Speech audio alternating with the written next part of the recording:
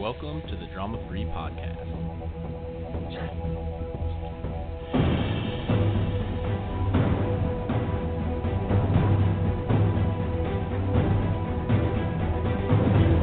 Save the drama for your mama.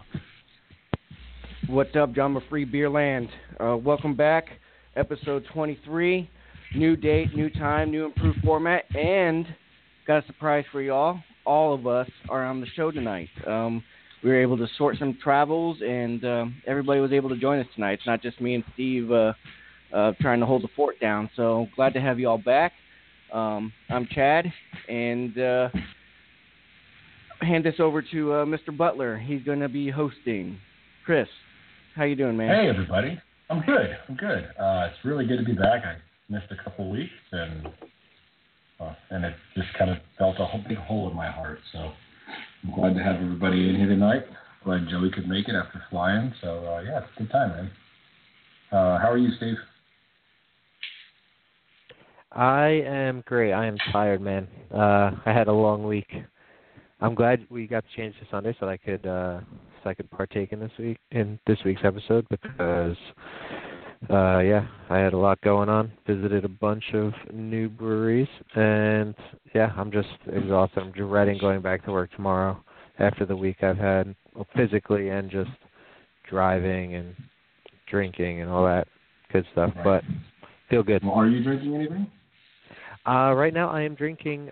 It has to be my last beer of the weekend. It might be my last beer for a while, just because I've been on a complete and total bender. You can't be up in Vermont and not drink. I am drinking a Trillium Pow Pow. I think it's their collab with Lawson's. So it was a pretty big fail on my part because I was going up to Vermont for the snowboarding trip, and they got a ton of snow, and fresh snow was called Pow. So the joke was we were getting all this fresh Pow Pow, and I was like, I have a perfect beer to bring. I have one can of it from a buddy of mine. So I forgot it. The day I was packing all my beer for the trip, I blew right by it in the fridge. And as soon as we got up there, I was like, wow. So I got back and I was like, well, obviously I just have to drink it. It's better fresh. It probably would have been better a week ago than it is right now, but it's still, it's great. Thank you for asking. Yeah. Joey, how are you doing, and what are you drinking? I am doing well. I had a wonderful 45-minute flight from Denver to Rapid City, South Dakota, to where I was met with 30 degrees, 20-mile-an-hour winds, and snow. And to celebrate, I am drinking an LGA to LGB. It's the Other Half and Monkish collaboration. If you can't tell, that's not something I picked up here in South Dakota. With not being in the WLC now, with that having wrapped up about 9 days ago, now being back on the wagon, I am now sending myself beer or bringing beer with me when I start doing my business travels. So I've got 10 fresh cans to get me through the next 4 days until I fly out on Thursday. Nice. And Chad, our fearless leader, what are you drinking on, and how are you feeling, man? I'm drinking on some water. Sundays typically aren't a drinking day for me, but that'll change with the episode. I'll have a couple before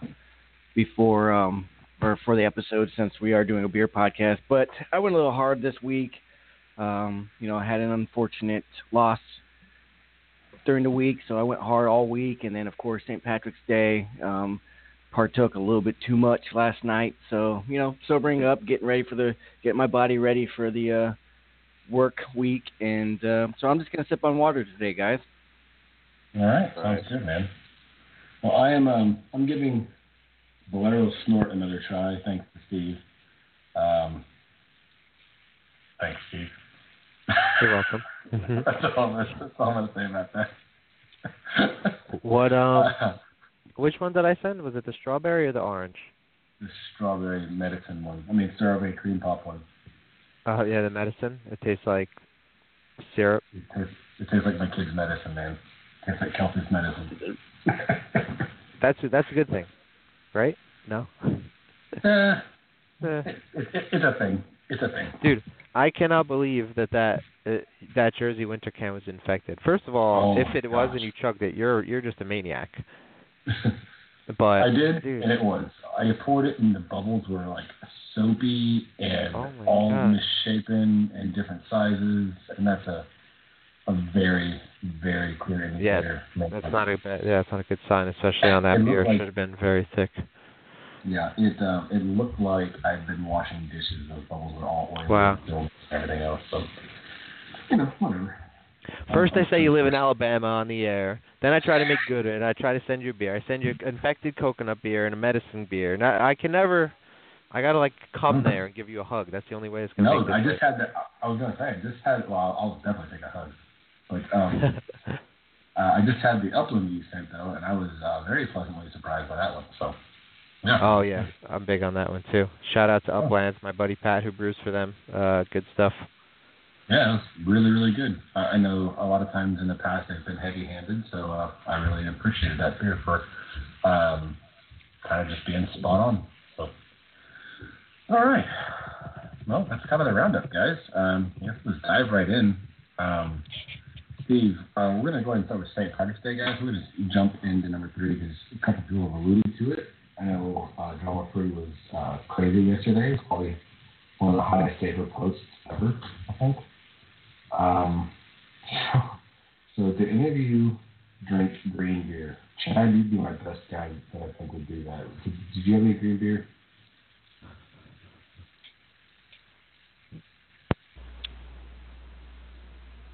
Oops, sorry. Maybe not. No, Chad, did you have any green beer? Absolutely not. Sorry, guys. I was on mute, so I was talking to you, and you guys weren't hearing me. But absolutely not. I made a post yesterday on my personal Facebook. I have an Iowa craft beer shirt. There's an Iowa craft beer tent, and it's drink craft, not green. It's the only day of the year that I can actually wear that shirt because it's got green. It's green. And it's got shamrocks all over it. So it is clearly a St. Patrick's Day shirt. But I did not actually. Our local brewery here, Barntown. Some of you guys have had them. They made green beer, and I texted the owner immediately and gave him a lot of shit for being a craft beer brewery and making green beer. But I used to back in the day. I didn't drink any green beer this time. I went and enjoyed the craft beer like any other day. Yeah, I saw your post. That's why I went to you first. Steve, what about you? Did you partake in any green beer? I did not have any Shrek P yesterday. Nice. I had 2 beers yesterday, and that was just because it was St. Patty's Day. I was driving for most of the day coming home from Stowe. So when I got home, it was like late afternoon, early evening, and I cracked 2 beers on the whole night. One was the Carton Irish coffee that I posted, which, I was literally saving it for St. Patrick's Day, and it was great, and I really, really liked that beer, and they did a good job this time. And then the other one was my last home brew, which was an Irish Red, which I brewed in July over the summer. And I found one in the back of my fridge, and I was like, this has got to be the Irish Red that we brewed. So I drank it, and it was drinking pretty good still, surprisingly. I was a big fan of it. I drank that one first, and I was like, wow, I wish I had another, because I really don't want to drink a 12% cream ale right now, but here we are.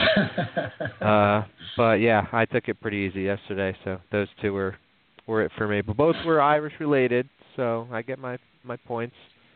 All right. I did not drink any green beer. I'll just skip myself real quick and go right into Joey, because there's no story about me not drinking green beer. Joey, you? Any green beer? No. The last green beer I had would have been 2007. Before I left the Dublin, Ohio area and moved to Denver, Colorado. So St. Patty's Day was always a big deal in Dublin, Ohio, because of the Dublin Ireland namesake, I guess, or just because people in Ohio need an excuse to get drunk. But yeah, green Bud Light. That's the last time I had it. Oof. All right. Well, The last time I had it, if we're gonna go, the last time was like 4 or 5 years ago. There's a brewery in San Antonio called Treetail Brewing, and its head brewer and owner is actually board member of the Brewers Association, a buddy of mine, and he makes it with spirulina, which is algae, and he calls it spirulina wit. So that's the last one I had, but that was years ago, and I don't really like that beer very much, even though I like him and his brewery quite a bit. But no green beer for me. The other thing that I saw a lot on Drama Free last night was lots and lots and lots of car bombs. I'm going to refrain from saying Irish car bombs because I know that's been an issue in the past. A couple people have taken umbrage with that, so I'm just going to say car bombs, so as not to offend anybody. But I posted a video of me doing one with a 12% party stout from American Solera, and so it hit hard. That was my second to last beer, and it probably should have been my last. But any of you guys do any bombs? Joey, go back to you first. Well, I didn't do any car bombs yesterday, but we had, and I'll use the terminology, we had our Irish car bomb release over at Launchpad, essentially a barrel-aged version of the Russian Imperial Stout that's always on tap with Bailey's Irish Cream and Jameson in it. Actually, it was added, I guess, prior to kegging, from how I understand it. But it was pretty fantastic, and I came home with a number of bottles that I'm looking forward to putting in the hands of some wonderful drama-free people. But no, last car bomb I ever had was when we were doing it in the group. Last time I remember seeing them, I think it was when Rich Candelora was kind of trying to get everybody to do them. The last one that I had. Nice. Chad, did you do one? I most definitely did, and it was the straw that broke the camel's back for me last night, which is why I'm currently drinking water and nothing but, because I did one much to my wife's behest. She told me no, I had enough, and then I went and did one with another Drama Free member who's actually a new member. We went out for some drinks last night, and I had it in my head I needed to do a car bomb, and I did one, and that was a night ender for me. Yeah, I've seen Chad when he gets something in his head, and he gets a little bit single-minded. It's a little tough to dissuade him from his goal at that point. Yep. Cheers to my wife for putting up with me. Yes, cheers to the wives. So we know that Steve didn't do one because he's already made clear that he only had two after a rough week. Right, but I am the most recent one to have a green beer. I think I had one a year ago yesterday. I was in a year ago for my cousin's bachelor party. I was in Miami for St. Patrick's Day, and that day we went to J. Wakefield. We went to Wynwood, and at J. Wakefield they had a bright green beer on tap, and I had that. So that's the most recent green beer I can remember, and it was actually pretty good. It was like a Gose or an apple sour or something, green apple something. It was good. So it's weird that I guess I'm the most recent green beer one, but yeah, no car bombs. I can't remember the last time I did a car bomb. Probably last year.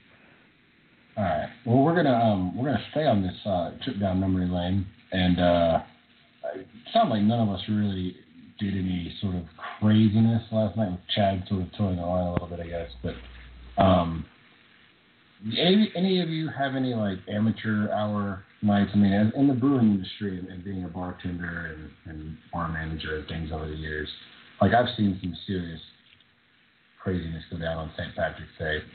But I'll let one of you guys start. Steve, do you have any crazy amateur hour night stories from St. Patrick's Day? Yeah, I haven't really partook in too much St. Paddy's Day stuff in the last few years, particularly because the last couple times, I mean, I'm talking years ago, 2009, 2010, maybe years like this. New Jersey has a lot of St. Paddy's Day parades, and they all vary based on weekends, so they don't all do it on St. Paddy's Day. Some of them do it last week, some of them will do it next week. It's like a month-long thing here. And Hoboken, in particular, stands out. They used to do Leprechaun like Leprechaun, C-O-CON, like it's a convention for leprechauns. Wow. You can imagine Hoboken. I guess for those of you who don't know, Hoboken is like a young city. Like when you just graduate college and you either somehow get a good job or your parents got money and you can just afford to live there. It's a lot of young people, and yeah, it's a big one up there. People get hammered. I mean, completely wasted to the point where the township had to shut it down. There was all these arrests always on St. Patty's Day. I mean, just kids puking on the streets, a lot of rape charges. It gets pretty bad. So yeah, not Jeez. Yeah, you can tell why they shut it down after a while. And now I just saw as of this year, the township actually suspended the liquor license of 3 of the big bars in Hoboken. They said I guess they found some bullshit fine or something to do, like to get them in trouble, and then they said, we're going to suspend you for 2 weeks, including the St. Patrick's Day weekend, the week of the parade or whatever, just so that people couldn't get too bad at these 3 particular bars. So it's like, I don't really know if I agreed with that, but I mean, they had to do something because it's bad. I've seen it, and it's total mayhem. Okay. Yeah, I can totally imagine that sort of region of the world would have a fair amount of Irish lineage folks and be a little bit crazy for the people who want to pretend that they are Irish lineage. Chad, how does Iowa throw down? Any crazy stories out there? I didn't experience anything last night. Davenport, Iowa, where I'm from, they have a huge parade. A couple Irish bars on the parade route as well, and they throw down pretty much all day. But it was to the point where we figured out, me and the wife, that if we went out like 6 p.m. in Iowa, you don't have to interact with any of the amateur hour people.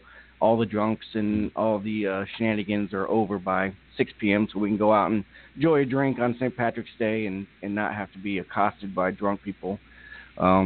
Much of the same last night. I didn't go to the parade last night, but we ended up going to Confluence for a couple of drinks. They had some live bands. It was pretty fun. And then we went out to another bar called the Keg Stand later that night. And in between that, I had a small little St. Patty's Day share. So from what I saw this year, not anything too crazy. I'm sure it did. I'm sure it gets like that everywhere. But I haven't really experienced anything much. I tend to, it's either me causing it or I tend to shy away from, big parties now. Gotcha. Joey, I don't imagine you were involved in any crazy shenanigans, but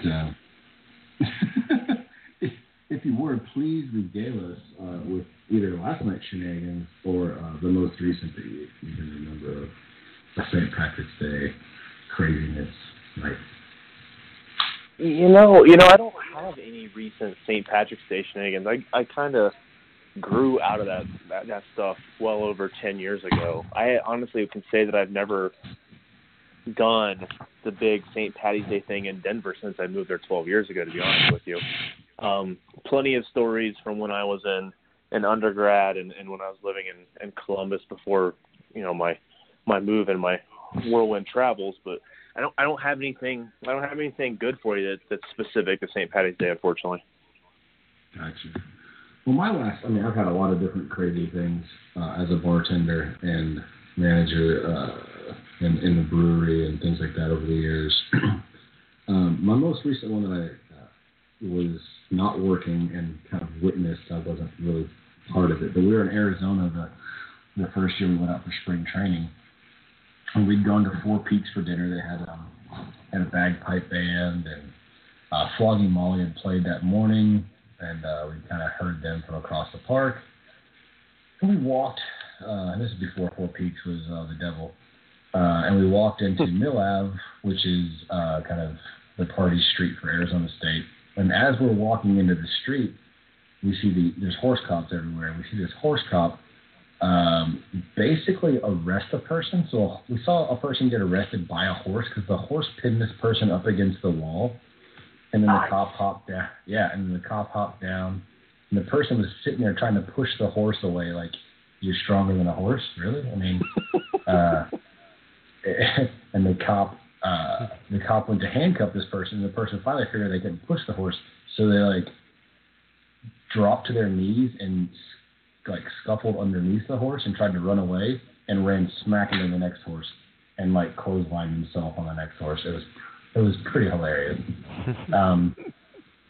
You had to see it, like someone just trying to push a horse and then going under the horse and then running into the next horse. And I was like, well, this is why I don't go to college towns anymore, especially on St. Patrick's Day.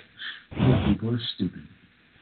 So that's my last amateur hour sort of evening, and we took it easy that night as well. I don't get into a whole lot of that stuff anymore. So I guess at this point we can, if you want, Steve, you want to take over your experience, your Vermont, New Hampshire, Northeast, whatever experience?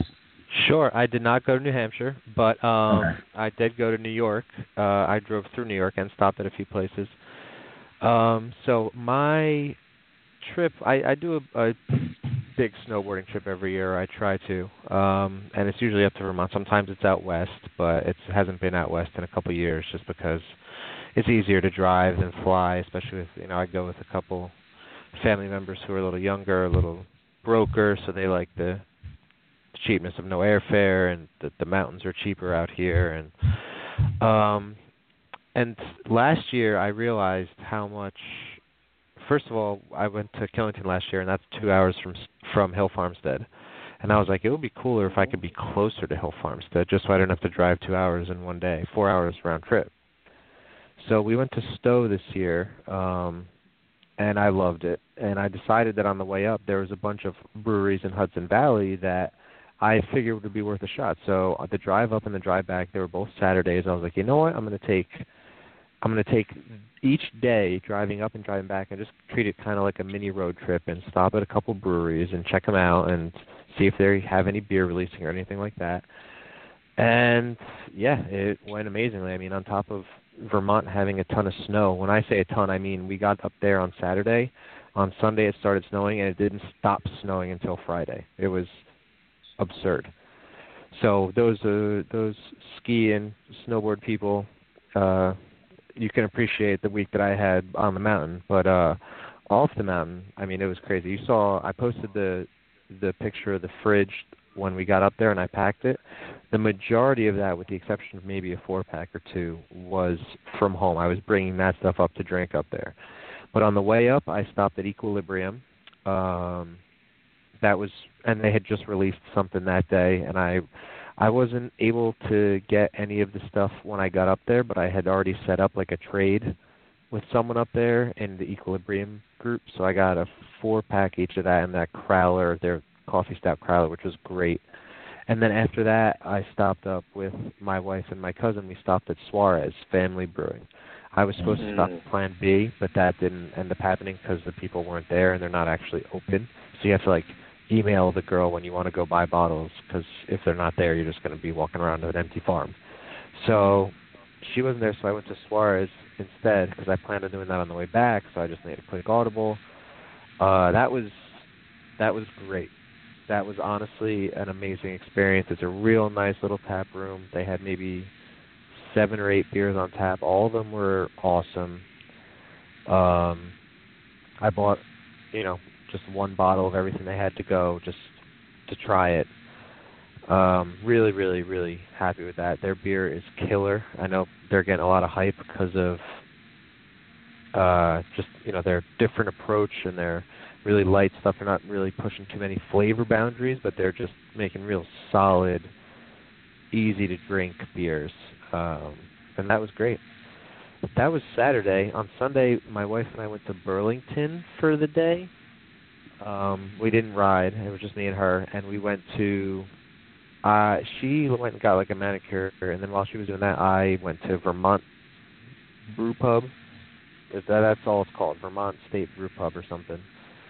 That was kind of, it was kind of Heartland Brewery-ish. I don't know if you guys know what that is. Just it's like a local. They make one of every style, and none of them are really that good.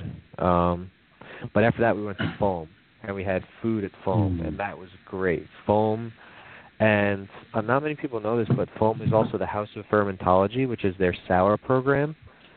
They are killing it. Their beer was so good. They had this one sour. They would only serve it in 8 ounces. They wouldn't give you a growler, and they wouldn't give you bigger than that. It was incredible. It was so good. I took so long drinking it. And then from there, I didn't do anything until Hill Farmstead on Wednesday when I met up with, shout out to John LaPointe, who is the man. This guy is a magician. I don't know if anyone's met him or hung out with him or even spoken to him or whatever, but yeah, we met up at Hill Farmstead. We drank a bunch. We split a $75 bottle of Flora, 2013 Flora, 5-year-old Flora. He said he'd never had it. He's got a cellar of every Flora, and I guess this is the one that he doesn't have. It predates everything he had in his cellar. So we split that, and then as I'm leaving, he tells me that, oh, you see those 2 guys sitting over there? They're drinking Double Barrel Damon. And I was like, what? I didn't see that on the list. He's like, yeah. He's like, yeah, well, they're part of the super secret society that Hill Farmstead has of, like, I guess 50 people who are pretty much Sean's friends and family. So these guys are, I guess, in this society. They get a special menu to choose from that they can buy and drink on site. They don't get any limits. Everyone else has 2-drink limits. They don't get any. So he sees them drinking that, and then he sees them ordering another beer from the list as they're filling up as I'm filling up a growler. We're all standing at the bar. He shimmies over to these people, and he just starts talking to them. I don't know what he said. I didn't hear what he said, and I have to reach out to him to find out what. But I guess he was just saying, like, oh, can I see what the menu is? And they were joking with him, like, oh, you're not supposed to see this. Well, I guess what ended up happening is he told them that if they wanted, he would give them a third of the price of whatever bottle they were buying if he could have a pour. And these guys were like, yeah, okay. So he gets a pour of this. It was a 2012 Flora Cuvée. And, yeah, Chris, I can hear your heartbeat rising already. Yeah. So they start talking about that, and we're talking with them, and they were saying how, oh, the Alchemist just released a new beer. It's called Holy Cow. And they're like, oh, it's not new. It's from their pub days. And one of the guys who was in the society was like, oh, do you want to drive out to Alchemist out here and go get some Holy Cow? And I had stopped at Alchemist on the way out there, and I had a 4-pack in the car. So I was like, why don't I save you guys a drive, 45 minutes in either direction, and I'll just give you a can. I have it in the car. And they were so appreciative that I got to try the 2012 Cuvée. I pretty much traded a can for a sip because I gave them 2 cans, and I got to try a sip, and then my cousin got to try a sip. Wow. And it was pretty great. It was definitely worth it. I would do that trade again in a heartbeat. Yeah, and then after that, we just drank Hill Farmstead growlers for the rest of the week. Hot tub beers, I would have Society and Solitude No. 4 in a can. And then on the way back, because Hudson Valley was releasing something way early, and I don't think we would have got there in time, we just hit Plan B because the girl was around that time. This was yesterday. And, yeah, I bought a bunch of, maybe like 3 or 4 Plan B bottles. They also make really, really good sours and funky farmhouse stuff. Yeah, I think that was it. I did mention Alchemist. I stopped there literally every day that they were open. They do samples free. You can just go in and drink for free. It's amazing. You go in, you say, I want to try Heady Topper, and they pour you a Heady Topper. You don't have to pay for it, and you can just walk around and hang out there. And if you want to buy merch or cans, you can. If not, you can just leave. And Alchemist was literally across the street from my resort that I was staying at. Across the street. I could hit a golf ball over it. That's how close it was. I went every day after the slope, so we'd stop on the way back, get a pour of Heady, pour of Focal, pour of Beelzebub, their stout, and then that's it. Go back and hit the hot tub. That was my week for a week after snowboarding, and yeah, best week in a while.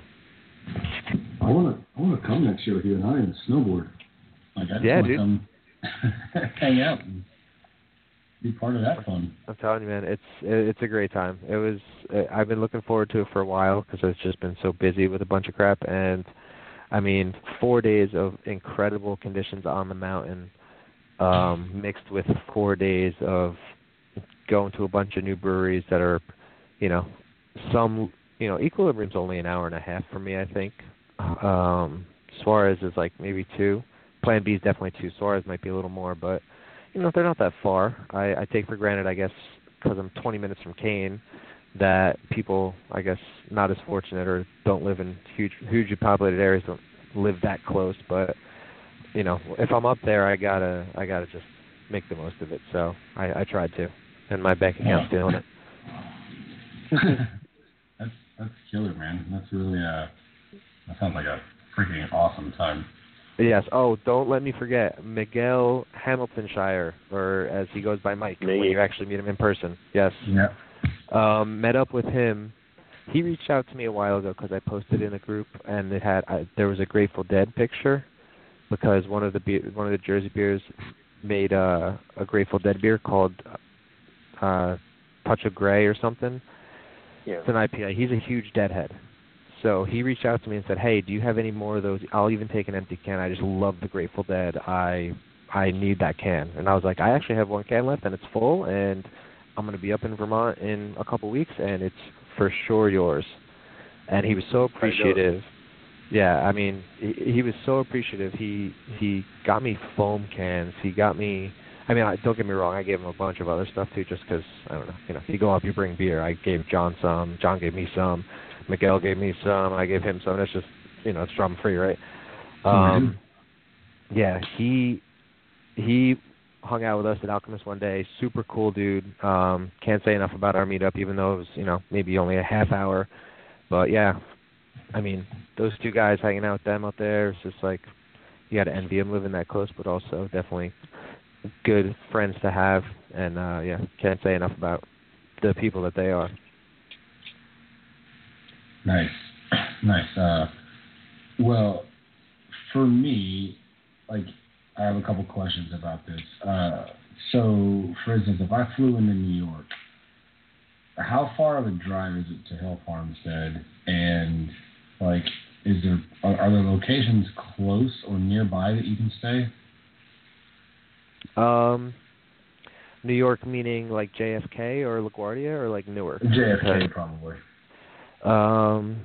Hill Farmstead from JFK, I'm just gonna go roundabout guess, is gonna be 7 hours.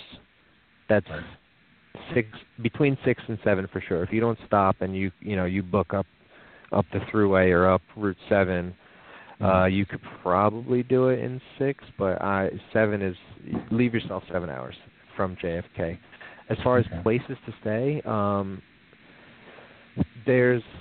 I'm sure there's bed and breakfasts in Greensboro, which is the town that Hill Farmstead's in. It's a really small town. You drive by, it's maybe a quarter mile of a downtown, Main Street area, and that's about it. It would probably be worth it. If all you want to do is go up and go to Hill Farmstead, it might be worth it. If you want to go do some other stuff, that's why I kind of looked at Stowe this year, because Stowe was a 45-minute drive from Hill Farmstead, but also a 45-minute drive from Burlington.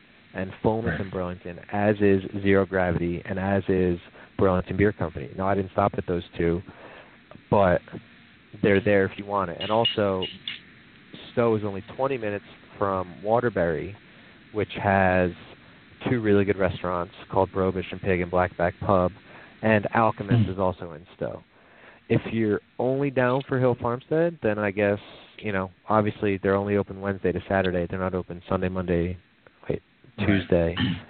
But so that would be a long weekend. But if you want to get a bunch in, the Stowe Waterbury area is more centralized. Yeah, I'm asking because Craig and I are possibly looking at a fall trip to that area. Really? And we'd be flying into either JFK or Westchester Airport, just depending, because strangely enough, our local airport here has really cheap flights into Westchester. Craig's parents live there in that area as well, so we could, get in late, stay with them if we needed to. borrow one of their cars. That's what he does, and then Nice. just go hit a whole bunch of things on the way up and then on the way down and all that other stuff. So I was just curious what that. You also sort of know looked like. there's an airport in Burlington. You could probably. Oh yeah, but I don't want to fly straight Fly. there. I want to do the road trip thing and Oh, see all yeah. the other breweries too. With Hill Farmstead being the destination, Right. and everything else being exceptional extras. Yeah, I did the same thing last year. I pretty much take a day. I take the Wednesday off of riding. I usually ride Monday, Tuesday. Then I take Wednesday off because my body needs a break as it is. And then Wednesday is the day that Hill Farmstead opens for the week. If they're doing any releases, that's when you're gonna be pretty much guaranteed to get an allotment. And yeah, last year it worked out crazy that I got there and they had this insane vintage cellar list for on-site consumption.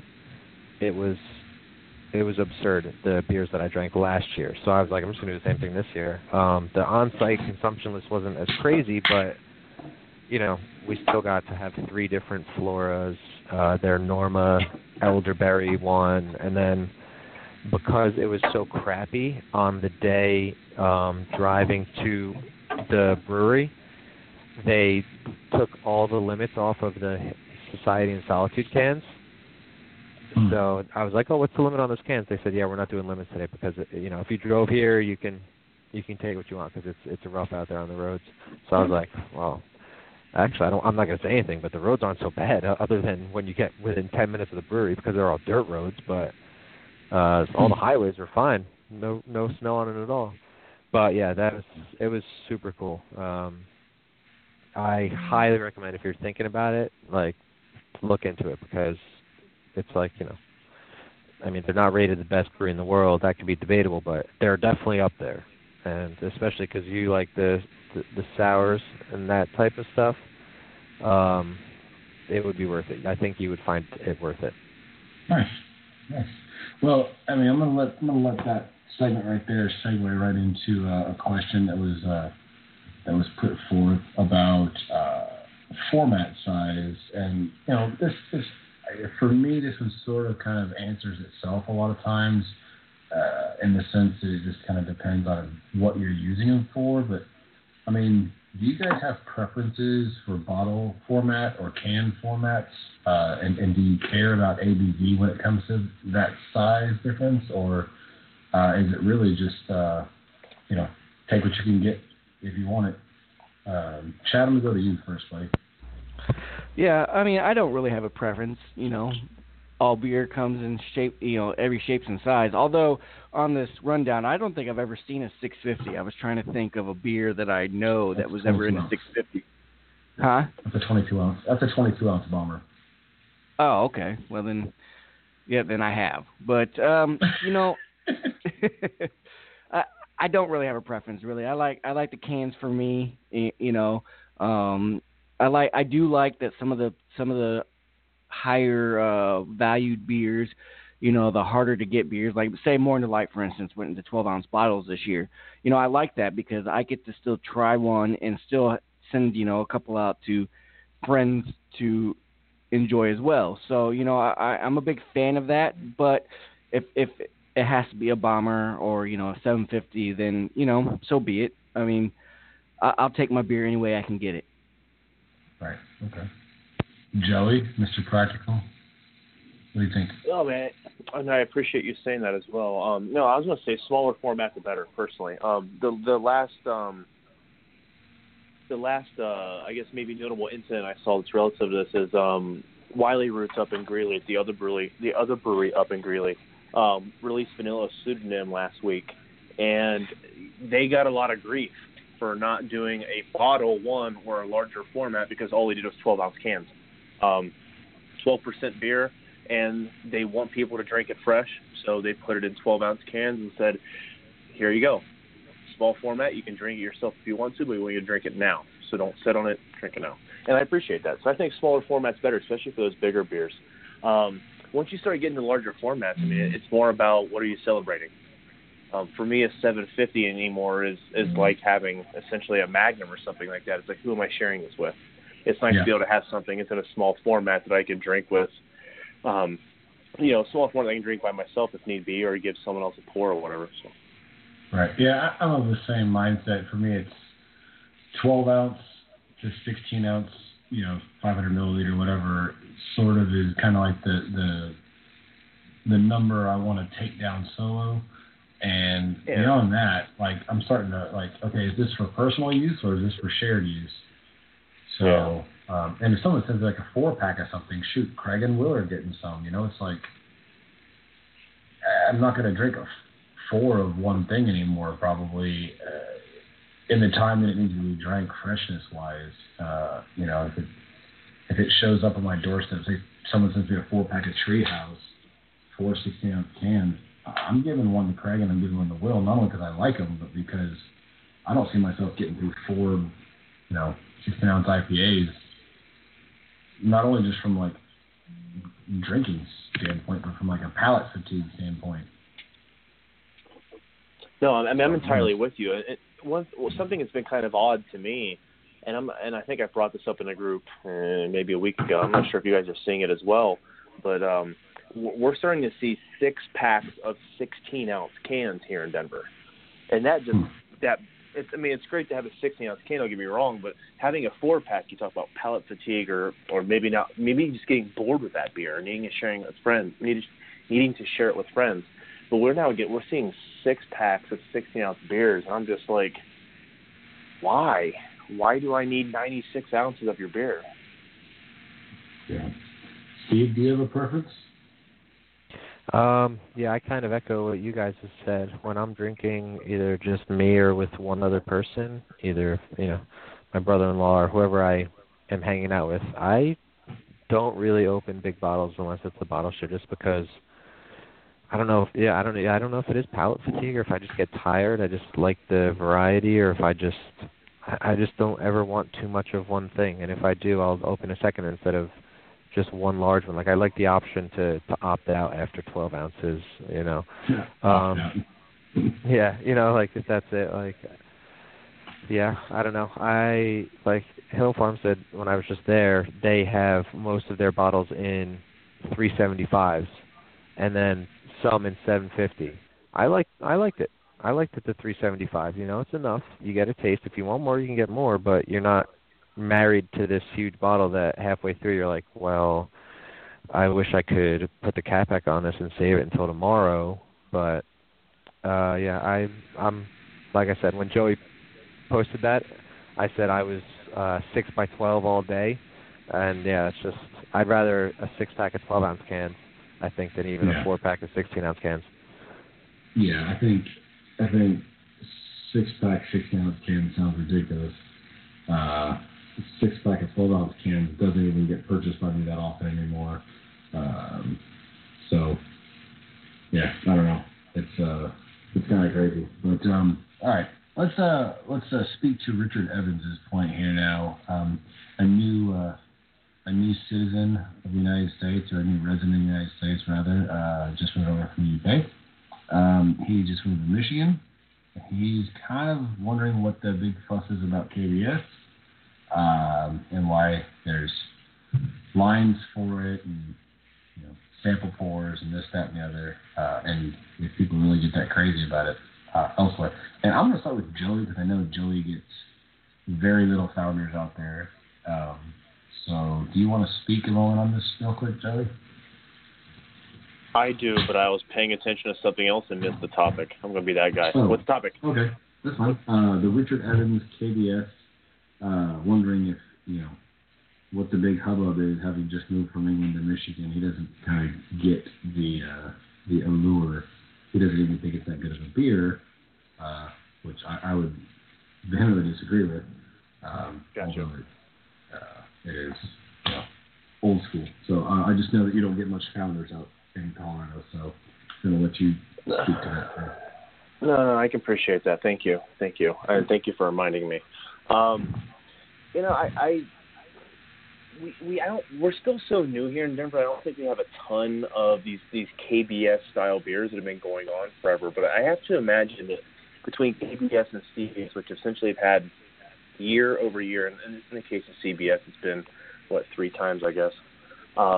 These year-over-year releases, and I guess I don't understand the line life stuff anymore. Like why people are waiting in line for beers that are going to essentially be everywhere. Like with a single friend someplace else, you can probably get as much as you want. So I don't quite understand that. But with respect to what he was mentioning with KBS, I don't think we have anything that holds up to that in Denver at the moment. Even to that, we're seeing fewer and fewer lines. Although I did dig into one line this past weekend. So yeah, I guess that's my thoughts on it. Yeah, I don't understand why, personally, why people were buying it for KBS anymore. Not that it's not a good beer, but it hits a wide distro, and so I don't really understand that. Yes, people going to like, the first night release, you're gonna, get some free swag, or you're gonna get this, that, or that, or whatever. That's fun. That's fine. But I don't understand people lining up for KBS. And I didn't even know people still did that. Actually, we only got, I think, like 50 cases last year in Arkansas, and I didn't see anybody lining up for it anywhere. So, Chad, what are your thoughts on that? It's an old guard beer for sure.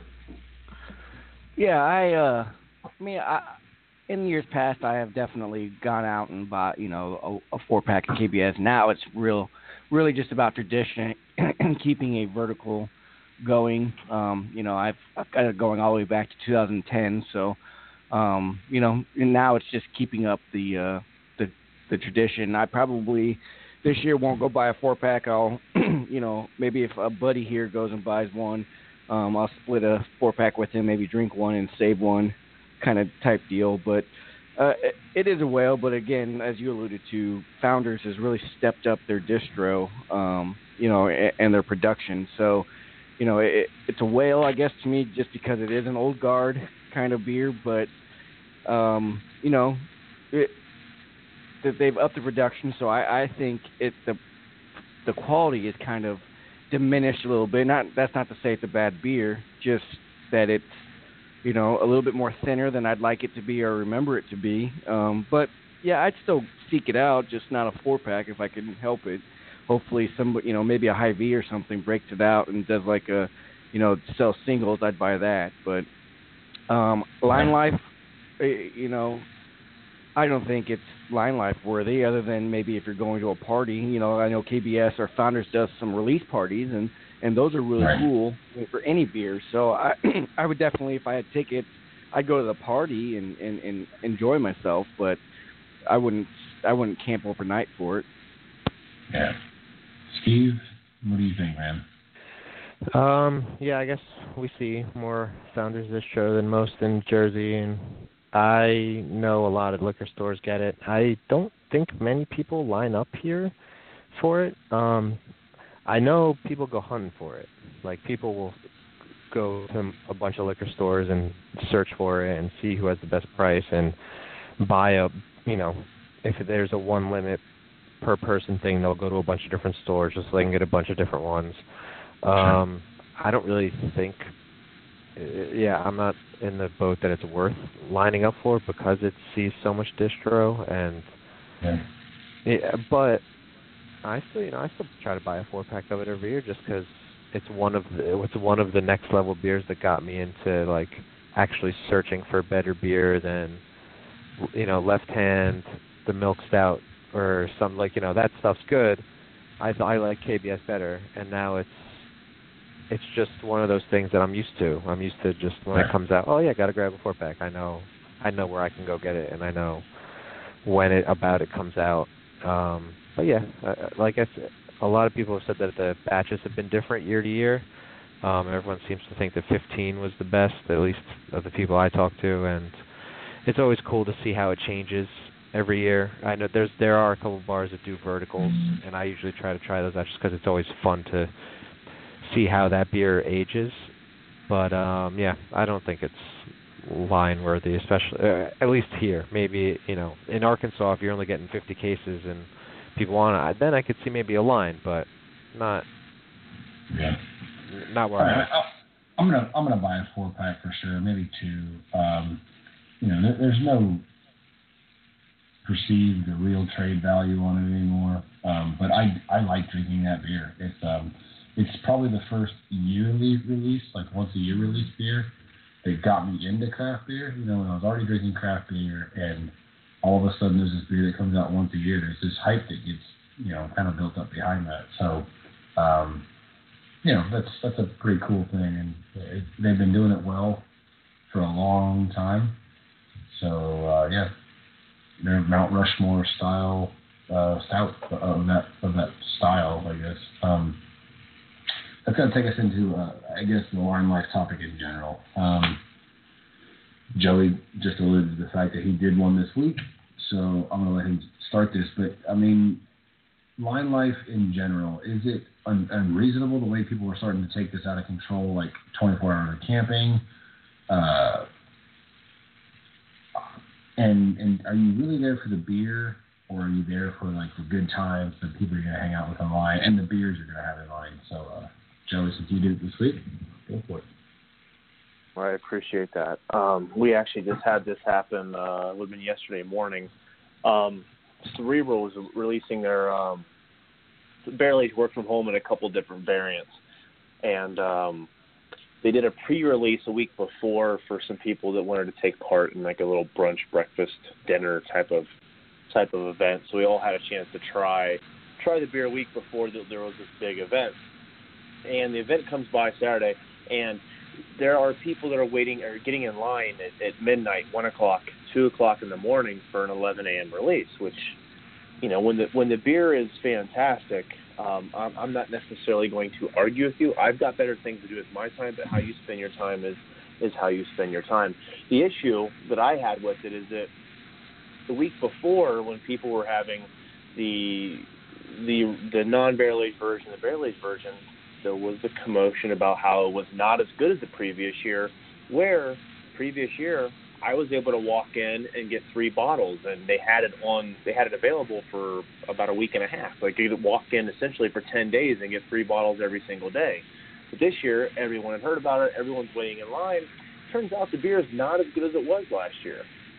It wasn't. And that's the commotion from the last week, especially in the Denver beer trading forums. And then we've got people on Saturday morning that are waiting in line at midnight, 1 o'clock, 2 o'clock in the morning to get their beers and to have someone tap, only to realize this isn't as good as it should have been, or this isn't as good as it was last year. This isn't as good as I remember. And when that's happening, then, yeah, maybe it is unreasonable. The time you're spending in line, the money that you're spending on the beer, it is amazing to me. And if on the off chance we have anyone in the group or any of our listeners who are trying to flip those bottles, you're not going to be able to do that, I don't think. I think asking $600 for an allotment is absolutely crazy. That's pretty high level there. Yeah. $600. Steve, I know you have an opportunity to participate in Line Life fairly regularly there in Jersey. What are your thoughts here? I generally don't, to be honest. I used to for a bit. I guess back when Kane was doing their, surprise releases at noon on a Saturday, and you'd just be refreshing their Facebook page. That's one thing, but these days I kind of veer away from it. Like, I'd rather take my chances at 2 o'clock at there being no line and me getting some. And if I don't get any, hopefully someone I know when can hook me up with something. But I just don't got the time anymore. And I'm not knocking on people who do. Some people, that's just, they got it like that. They got the time. That's like they're planning their weekend around it. I can't do that anymore, at least I should say. I do know a ton of people who have met friends, good close friends, just at a Lion Share, and I don't think anyone realizes that's actually the bigger point than even going for the beer. It's just the social aspect of it. So I understand it and I appreciate it. I just can't partake in it. If I'm going to go, I'm going to try to minimize my time there, not not, all right, I'm leaving at 9 in the morning, and that's, if I'm going the other half, I might not even get allotment at 9 in the morning. So, yeah, I think it's kind of one of the things that breweries are going to have to start dealing with, because eventually the line is too long for you, right? Like, eventually it's going to be too much, no matter what brewery you are, how big you are, how much space you have, how many neighbors you have, the town ordinance, that type of stuff. Eventually there's a too long of a line, and it's up to every brewery, I guess, to figure out where that point is. And I'm kind of glad that the ones that I'm the closest to have already done some things to mitigate that. Yeah, I mean, in Arkansas here, we don't get very many opportunities, and then we'll drive to some prairie releases. But we basically have BDCS here. Nighty Night has from Lost 40 has a festival day, which sells out. I mean, the beer sells out that day, but I mean, it's a 7-hour party. There's 3 different bands at play. There's 50 breweries there, so there's more than one reason to just come, and there's no line. You just come and hang out and you buy your beer and whatever. So outside of that, for me, it's driving elsewhere to stand in lines. And sometimes that can be prohibitive. Other times I can meet Joey Hamilton and just make a friend for life. So there are pros and cons for sure. I'll let you guys figure out which one that is. Chad, what are your thoughts real quick on Line Life, man? I live for the line life. Actually, Tony, one of our newer members here in the group, I met him in line at a Pulpit Rock release earlier last year, and we've become very good friends since, and very in trade back and forth. He's randomly seen that I was in search of something and just showed up at a release with it. No prior discussion or talk beforehand about it. Just showed up and said, "Here, I saw you were looking for this." As well as he lives up in New Glarus, so if I can't make it up there, he definitely makes sure that I'm stocked and get any New Glarus I want. I've met a lot of people and living that line life, and I like it. I enjoy, I'm very social. I enjoy people watching as well, so I do like it. Now, I don't know that I would stand in line more than before 2 a.m. in Iowa, because it's really cold here.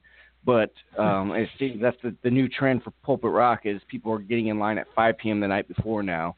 And in order for me to get bottles, it's come to that, to the point where I think even Pulpit Rock's thinking about doing a ticketed release and not doing allowing lines, just because it's a lot more anxiety on them, a lot more work, as well as liability.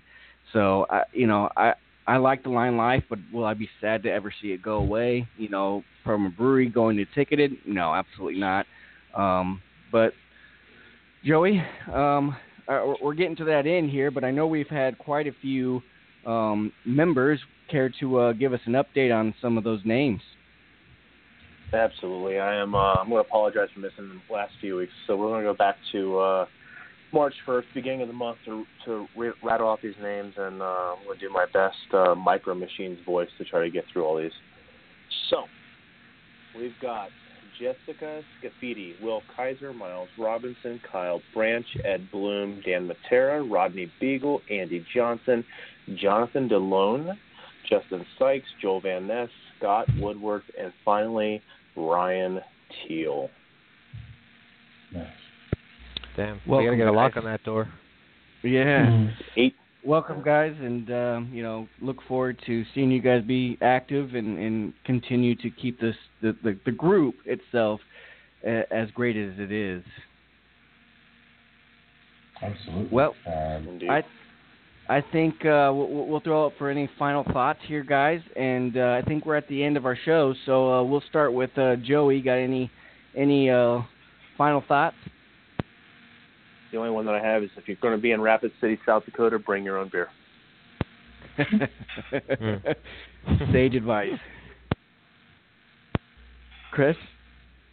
Yeah, no, it's just good to be back. I've missed this. I really enjoy doing it and hanging out and having a free thought flow with you guys.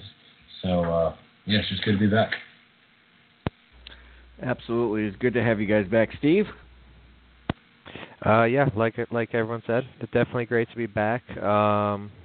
I had fun. I kind of like the new night. I hope that all our listeners, if people were listening live on Thursday night, followed us to Sunday night. And if not, just listen whenever you can throughout the week at one of the links. But I like the Sunday night move, and hopefully it works out and leads to some good conversations and guests. Absolutely. I do enjoy this move. It's a lot more convenient for all of us. It sounds like we get to kind of turn the week over, being Sunday night. We get to talk about the past week and our lives in the beer world and keep an eye out, turn to the next week. I think this is a perfect night for it, and hopefully our listeners agree. Thank you guys to everybody that contributed to questions. We didn't get to every one of them, but as always, we try to overlap. So if we miss one week, we'll move it to the next week. Sometimes the topics we get a lot, and sometimes we don't get enough. But that's such is the life. Everybody's got lives, and sometimes the beer world's a boring world. But Drama Free Beer Radio listeners, thank you for listening as always, and until next week, see you guys later.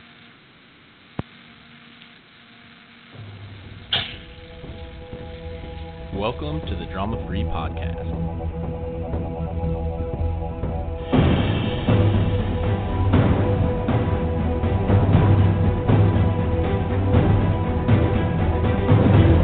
Save the drama for your mama.